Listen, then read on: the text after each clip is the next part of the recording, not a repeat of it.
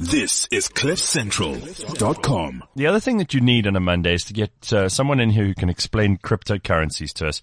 Everyone's talking about Bitcoin. A friend of mine the other day said to me, "Oh, you got to download this app." So I downloaded the app. It's called Neu-Ner. Right? You know what I'm talking about, Run. Sure. Yeah. He said, you got to get this and why don't you take some of the profit you've made off of the share portfolio that you've been doing and put that into cryptocurrencies and see how you do. You know, I love how people talk about this as if we all understand what the hell it's all about. Right. For some of us, we need it to be broken down, please. Please. And this is why we got Run in here. Now, Run Neu-Ner is the co-group CEO of the Creative Council. They did an amazing job with that business. He and his partners started it. They run a company now that's 500 million in turnover, employing 650 permanent people. They run between 200 and 300 campaigns a year. They place up to 15,000 temporary activations people in the field on any given day. It is a monster. It was acquired by Publicis in 2015 in the biggest ever agency deal in South Africa. Congratulations, man. You guys have done amazing stuff. And then you decided, well, I've done that. Now I need to do even more interesting stuff. So apart from keeping that wheel turning, you also got into cryptocurrencies. You won the CNBC All Africa Business Leader Award, Young Business Leader of the Year in 2014. And then you decided, well, the CNBC feels like a good place to hang around. I'll start a show called Crypto Trader. And you started telling people how the whole business works. I've watched a couple of episodes of the show online, and we have so many people mailing us, sending us messages every day. Tell us about Bitcoin. Tell us about Bitcoin. Some people have made a shit ton of money in the last little while in Bitcoin, right? A shit ton of money. We'll talk about that today. And what would have happened if you would have invested money in Bitcoin. And even in the beginning, since the beginning of the year, you would have tripled your money. In fact, I had a guest on my show on CNBC this Thursday. And he's a 26-year-old American. And he's made north of $20 million on crypto. Oh my God. I mean, the guy is a weed smoking couch potato, made $26 million, $20 plus million at the age of 26 on crypto. Unreal. But have we missed the major accelerated growth curve? So I think you may have missed the bubble, but the blockchain and the technology around Bitcoin is not going anywhere. In fact, I think it's a bigger revolution than the internet revolution was in our lives. And I don't know if you remember the dot-com millionaires and billionaires that were made and the pattern that happened when the dot-com bubble happened. So we had this crazy frenzy. And then what happened was it crashed or collapsed when the public got out. And then slowly, people started to invest in it. And the internet has changed our lives. All right, here's what I understand so far, because we're going to start at the beginning and you can explain this to us. It's a shared ledger. Everyone in the world knows what everyone else is doing in terms of transacting there. So they basically isn't one central person or one institution that's powerful enough to control any of the transactions. They all have to be verified by each other. Yeah. Let's take a step back. If you want to understand Bitcoin, because everyone's talking about Bitcoin, but talking about Bitcoin is not actually the right thing to do, because that's like talking about Google instead of talking about the internet. Right. Bitcoin is just one web page or one application of this technology called the blockchain. Mm-hmm. And if you want to understand the blockchain, then you have to understand the concept of decentralization. Mm-hmm. Now, decentralization is a movement against anything that is centralized. So if we use the most basic example of centralization, there are many, but I'm going to show the users or the listeners two versions of centralization. Okay. The first one is a bank. So if I want to give Gareth 100 Rand, I have to go through a bank, and the transaction gets vetted by a bank and has to be stored on the bank's computer, and the bank decides the transaction fees. And if the bank gets hacked, then my record is gone. And if the bank for some reason doesn't want to put the transaction through because they think I'm a money launderer, they can stop the transaction. So what we can see is that the centralization is quite bad. So in 2008, a guy or a bunch of people called Satoshi Nakamoto, now no one knows who this Satoshi Nakamoto is, writes this white paper. And in the white paper, he says a peer-to-peer electronic cash system. Mm-hmm. So the idea was to make a peer-to-peer electronic cash system. What is peer-to-peer? No bank in between. Mm-hmm. And then you ask yourself, if there's no bank in between, who confirms this transaction, or who processes the transaction? Mm-hmm. Who keeps the record of the transaction? And the answer is that it's a bunch of computers all around the world who confirm the transaction. So I can plug my computer in, you can plug your computer in, you can plug your computer in. Everybody can plug their computers in, and we can all confirm transactions. That way, if you want to raise your fees on your computer, what do? We kick you out the network. Right. So it's a movement against centralization. It's a movement the democratization of currency. Democratization of everything.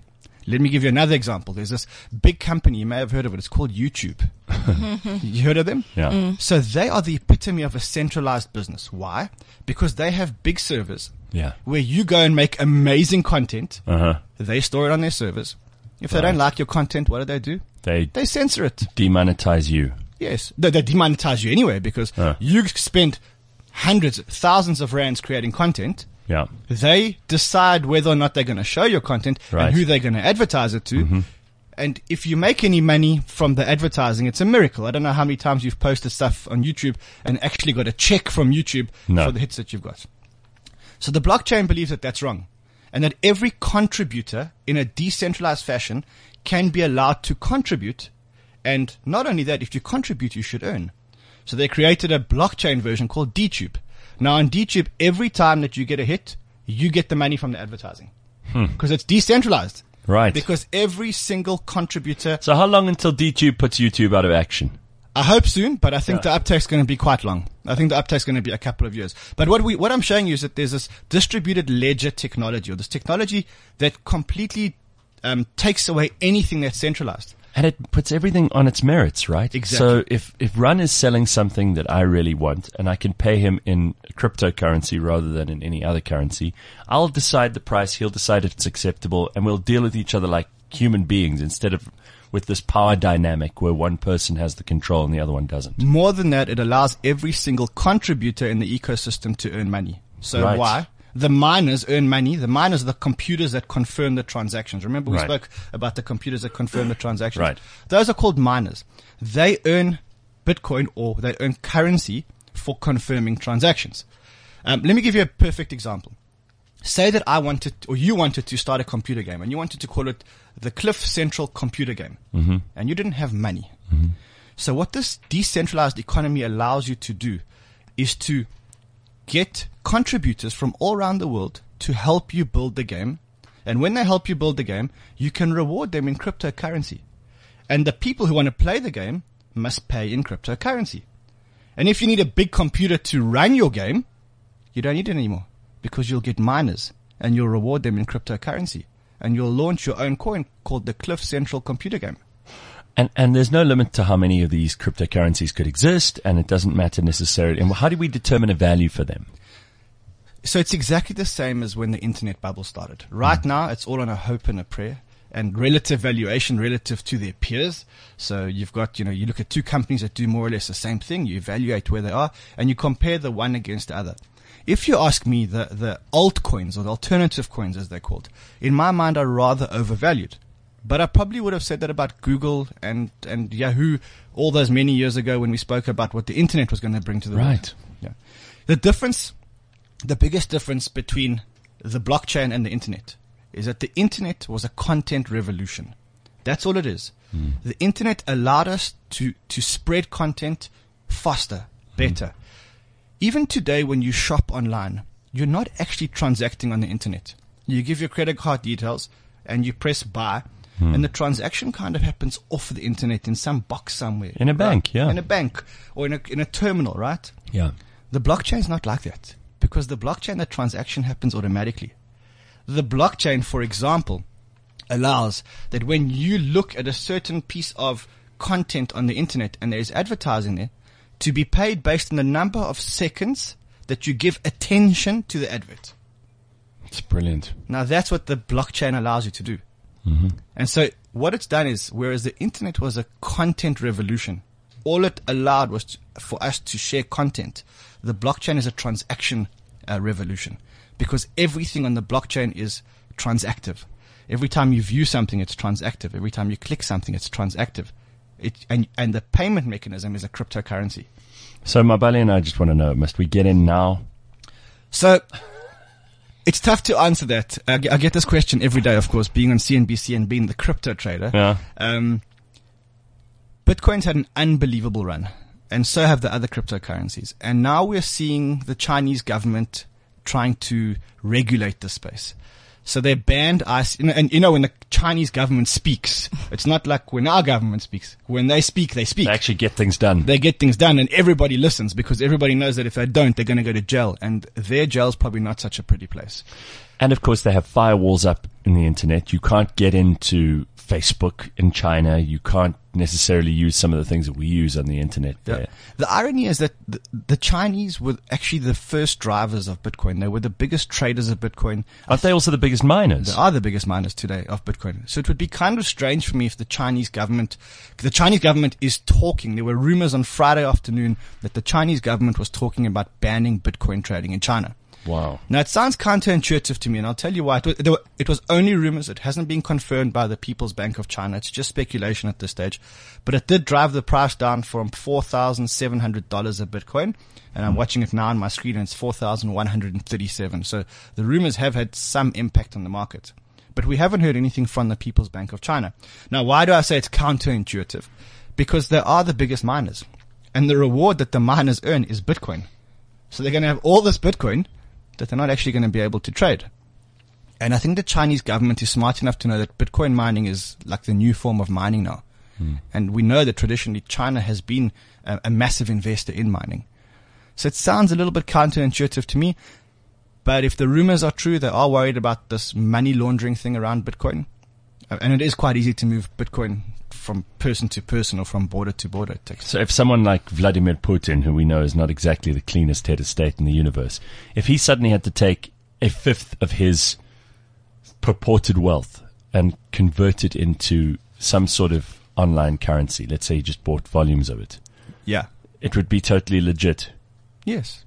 In fact, Putin has been one of the biggest adopters of cryptocurrency. The Russians signed a contract with a guy called Vitalik Buterin, who created the second biggest cryptocurrency, a cryptocurrency called Ethereum. Right. And they've created a joint venture to create an Ethereum Russia. Huh. So the Russians are very much into this cryptocurrency. But I think to talk about cryptocurrency and about the money laundering or the bad side of it is a mistake. There's always going to be... That's like saying that every time you talk about the economy, you're talking about crooks and criminals and... Or when you talk about the internet, you're only talking about, the stuff that you're not allowed to see on the internet. Yeah. The internet's got many, many, many uses, of which 1% is probably the stuff that you're not supposed to be looking at. Right. Okay, so you still haven't answered me. Is it the right time now? Would you get in now if you hadn't had any dog in this fight before? I would, if you had 100% of your portfolio, I would probably put 10% in now. Okay. And I'd start watching it as it goes down and down and down, because it is going down because of all these rumors, and slowly start buying it on the way down. So my rule is generally I never ever sell on the way down. I only buy on the way down. And when it goes up, then I start selling on the way up. Oh.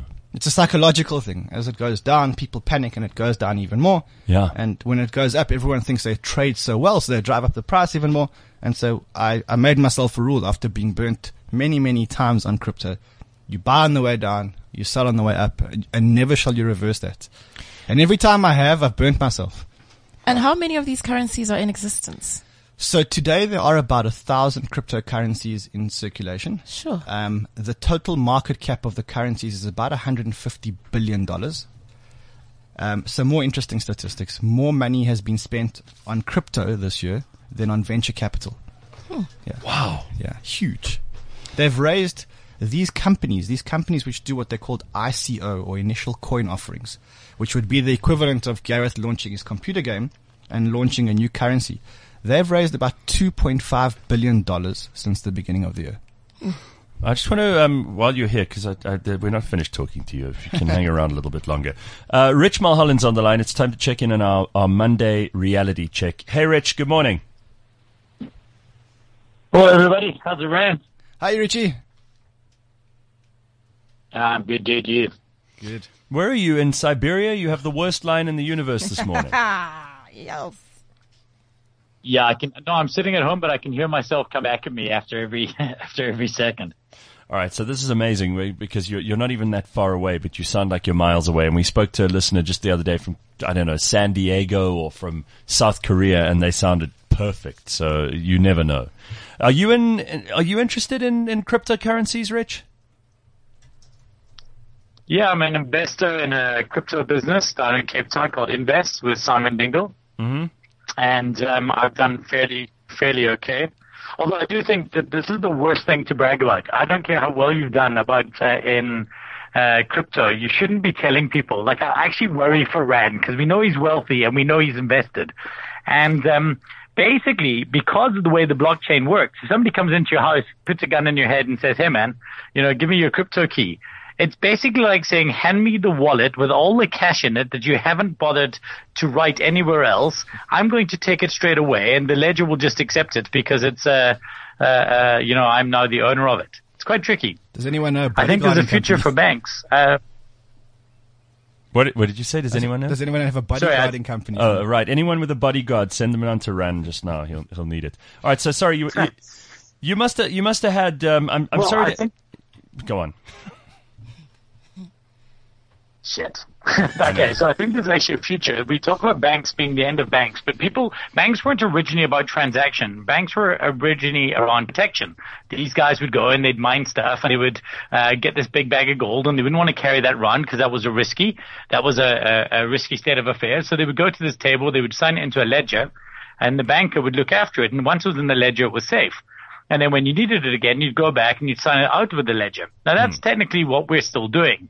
The bank has evolved into being more of a transactional middleman. And I think while we may do away with that, we'll probably require some degree of a middleman that will have to exist to escrow your payments. So I would rather have all my currency because a wallet is exactly that. It's a wallet. It's a place where you store something on your person.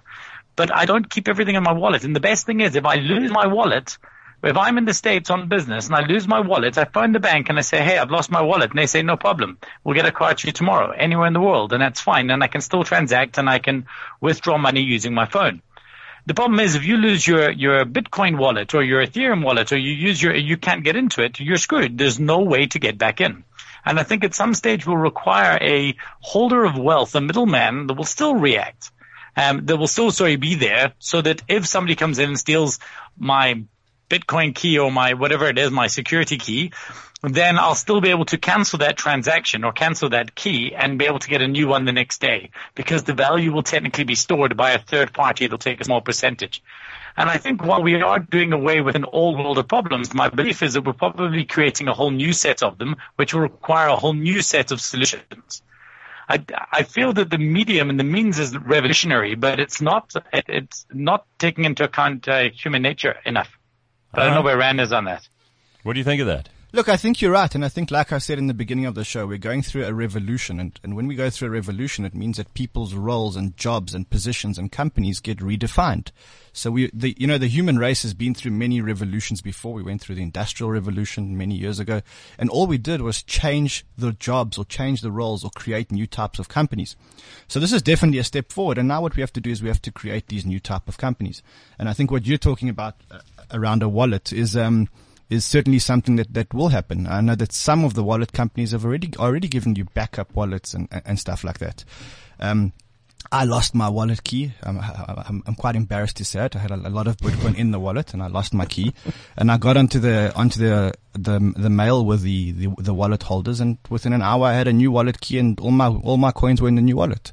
So I don't think it's that bad. I think it's just we're in the beginning of an industry, and we still have to define all these companies that are going to be built around this industry. What I can say is because of the decentralized nature of this industry, it allows for everybody to jump on the bandwagon and to create these businesses that add value to the blockchain. Can I just ask you both, because you will have both dealt with this, the banks must be fairly afraid of this. Sure. The banks and the central banks are very afraid of this. The banks are trying to adopt the blockchain technology to make themselves more efficient and to make themselves more reliable, etc., etc. I think most of the big banks here have got blockchain task teams. But again, they're only in the beginning of this revolution. I've seen crowdfunding websites or blockchain-built crowdfunding platforms that will put banks out of business. So if you want to build a house instead of going to a bank, you can go onto this crowdfunding platform on the blockchain, and you can raise money on this crowdfunding platform on the blockchain. There's no 10% deposit. There's no 15% interest. You can structure it how you want. And other people in the crowd decide whether or not they want to fund you. Right. That's kind of like bye-bye banking. That's clever. All right, Rich, so we're interrupting you. You've got a little reality check for us on this Monday morning. Go ahead. Okay, well, you know what? In the spirits of not killing it, I'm more than happy to put mine out for next week and carry on this discussion around the blockchain, because I think that that there's a lot of interest there. And the bank thing, when Ran mentioned about the wallet company being able to give the money back or the key back, that's exactly what a bank does. So it's kind of a bit of a rose by any other name. We talk about the end of the banks, but it's actually just the end of banking as we know it, and the beginning of something new. Now, whether all the old banks will make the leap to become blockchain banks is almost terribly unlikely. However, I do believe that we will see some of them making the leap, and I'm sure I know Ran has had bankers on the show that are leading the way in South Africa with regards to that thinking. Rand, don't you imagine some of them will make the leap? I do. I also am interviewing someone on my show next week, which is starting a blockchain virtual bank. So it's a bank with no branches. And what they've done is it centralizes service providers on the blockchain to create a bank. So it looks like a bank. You have a card like a bank, but you procure the services from many service providers who are decentralized on the blockchain. So if you imagine the bank sits in the middle, there's a blockchain home loan company on the one side. There's an insurance company on the other side. Vehicle financing, etc. Right. And they create this virtual bank on the blockchain. No centralization. Brilliant. No centralization. It means that, if this guy gets it right, and he's a very young Estonian guy who's based in Singapore, very smart people. You can't imagine how smart these guys are. But if he gets this right, he creates the world's first virtual bank on the blockchain. Can you imagine? It's a crowd-funded, crowd-sourced, decentralized bank with every single service that a bank can give you internationally, without borders. Just imagine. Imagine that you could raise money for ventures at US interest rates. Amazing. Because you've broken down borders. It kills the importance of geography. It kills the importance of the state. It kills the importance of the central banks, and it takes authority and gives it back to people. They have their own agency suddenly to be able to do things without having to check and get permissions and conform to the old rules and regulations. So you understand. So I don't agree, guys. All right. I think, so here's my point, is we can currently transact internationally with no problem. I can send an email to PayPal somebody and I can give them money immediately. The only reason I'm paying the money is because the law has decided to regulate that. Now, the moment we start transacting more and more and more, if the government comes out tomorrow and they turn around and say there is a rule, if you don't make claim to your crypto trades and things like this, anything you bring in has to go through exchange controls.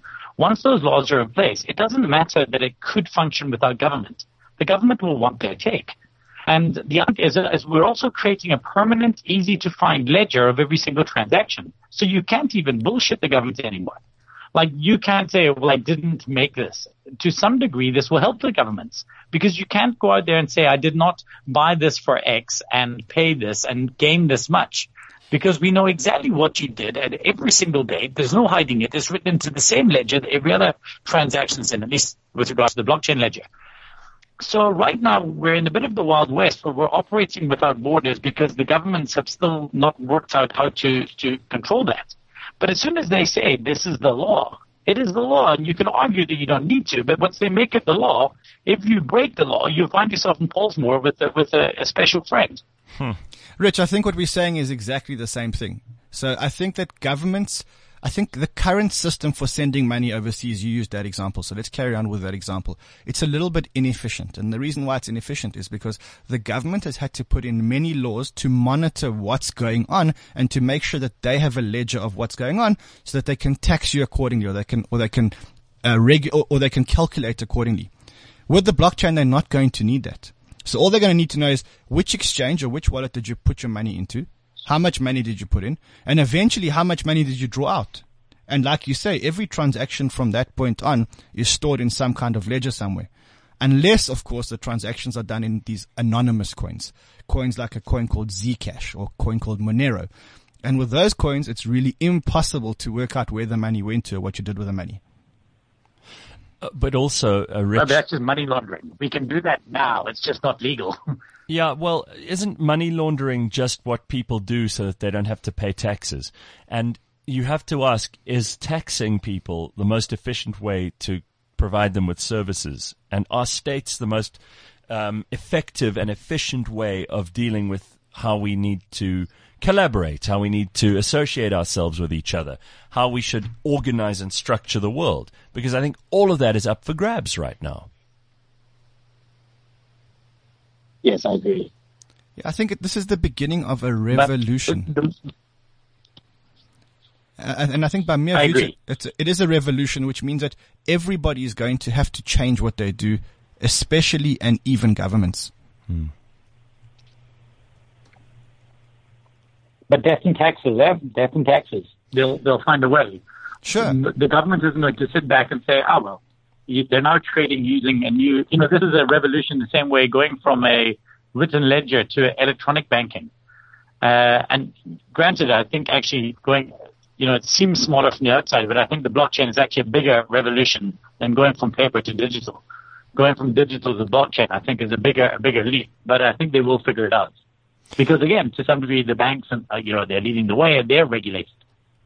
Look, the Swiss government, which has always been the center of finance and banking in the world, they've set up a special task team to investigate a framework to make this legal.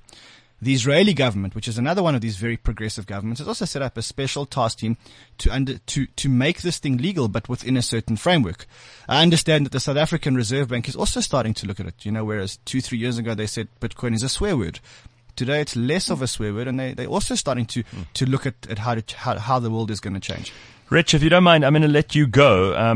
We've got first of all, the line is terrible. We've got a guest coming in just now, and I didn't want Run to have to spend his whole morning here trying to explain to idiots like me how blockchain works, but this is a step in the right direction. So we've started to understand it. So what's the best way to, if I've decided that I do want to have 10% of all my portfolio in cryptocurrencies, what's the best way to do that? So in South Africa, there are 1 or 2 exchanges. You mentioned at the beginning of the show, you mentioned the Neu-Ner exchange. That's probably the best and biggest South African exchange. All right. You go onto Neu-Ner, you take your rands and you put your rands into Neu-Ner. Right. Now at that point, you've got a South African rand balance on your account. So say that you want to put 10,000 rand in, you've got 10,000 rand in your account. Now you watch the Bitcoin price on Neu-Ner. So it'll be 50,000 rand a Bitcoin, 45,000 rand a Bitcoin. And when you think the price is low enough for you to get in, then you press the buy button. And effectively at that point, you're swapping your rands for Bitcoin. Now, very important for listeners, you don't need to buy a full Bitcoin. You can buy 0.1, 0.01, 0.001, which means that if you want to invest 20 rand in Bitcoin, you can do that. If you want to invest 20,000 rand in Bitcoin, you can do that. So you buy the coins, you now got a Bitcoin balance on your account, and you can send it overseas, you can trade it, you can hold it, you can do whatever you want with it. It's very clever. All right, Ron, you just started something, and we're going to have to check in with you again. But thank you for coming to spend some time with us this morning. And I hope we'll see you in the next few days. Good luck with the show. Don't miss the show. It's called Crypto Trader. It's on CNBC Africa. And you can also get it on the internet. You can get it on the internet. Right. There's a YouTube link. I think if any listeners still want to know anything about crypto, my Twitter handle is @CryptoManRun. That's CryptoMan RAN. Get me on my Twitter handle, and I'll answer any questions that you may have about crypto, because I know it's quite a tough field to navigate. Well, yeah, but you've helped us to understand a little bit more than we did before you came in. Trust me, right, Mabali? Yeah. Look at her; she's buying hers right now. I mean, I didn't know that there are at least 1,000 different currencies in crypto land. So I learned something new today, for sure. 150 billion. That's 2 trillion rand worth of crypto in circulation. Just think about the numbers. That's unreal. It really is. That's just... And the founders of these companies are these young computer geeks based all around the world working on projects. It's the craziest thing I've ever seen. Here's a question for you quickly from Hugo. He says, is it worth buying a 50K computer to mine cryptocurrency when your repayment on that hardware is about 11 months, but by the time your computer is outdated and you're not able to mine at a profit compared to electricity usage and outdated hardware costs that you have to cover, is it worth investing in hardware or just the trading? So today your payback given the current rates, your payback on a computer is about 3 months. So you'd easily double your money before your computer went obsolete. So yes, I think today it does make sense to mine. I think it's two different disciplines. One is trading, and trading is one discipline, and one is mining. And to be a miner, I think you need to be a little bit more technical. You know, if something goes wrong, I'm definitely not a miner, but what I do is I invest in these mining pools. I've got a friend who's got like 10 machines, and he's got an air conditioning unit, and he's got a Ferrari as well. I don't know. If he is, he's hiding it from me, but he's got the systems to be able to do this. A lot of people are still making a lot of money in Bitcoin mining or in mining the alternative coins. So yes, it's very profitable, but you need to know your way around a computer. You need to know your way around, if something goes wrong, and you need to know your way around data, etc., etc. Thank you so much, Ron. Great. Let's do it again. Man. Absolutely. We'd love to. All right. Run Neu-Ner, everybody, and you can catch him on Crypto Trader. That's on CNBC Africa. This is CliffCentral.com.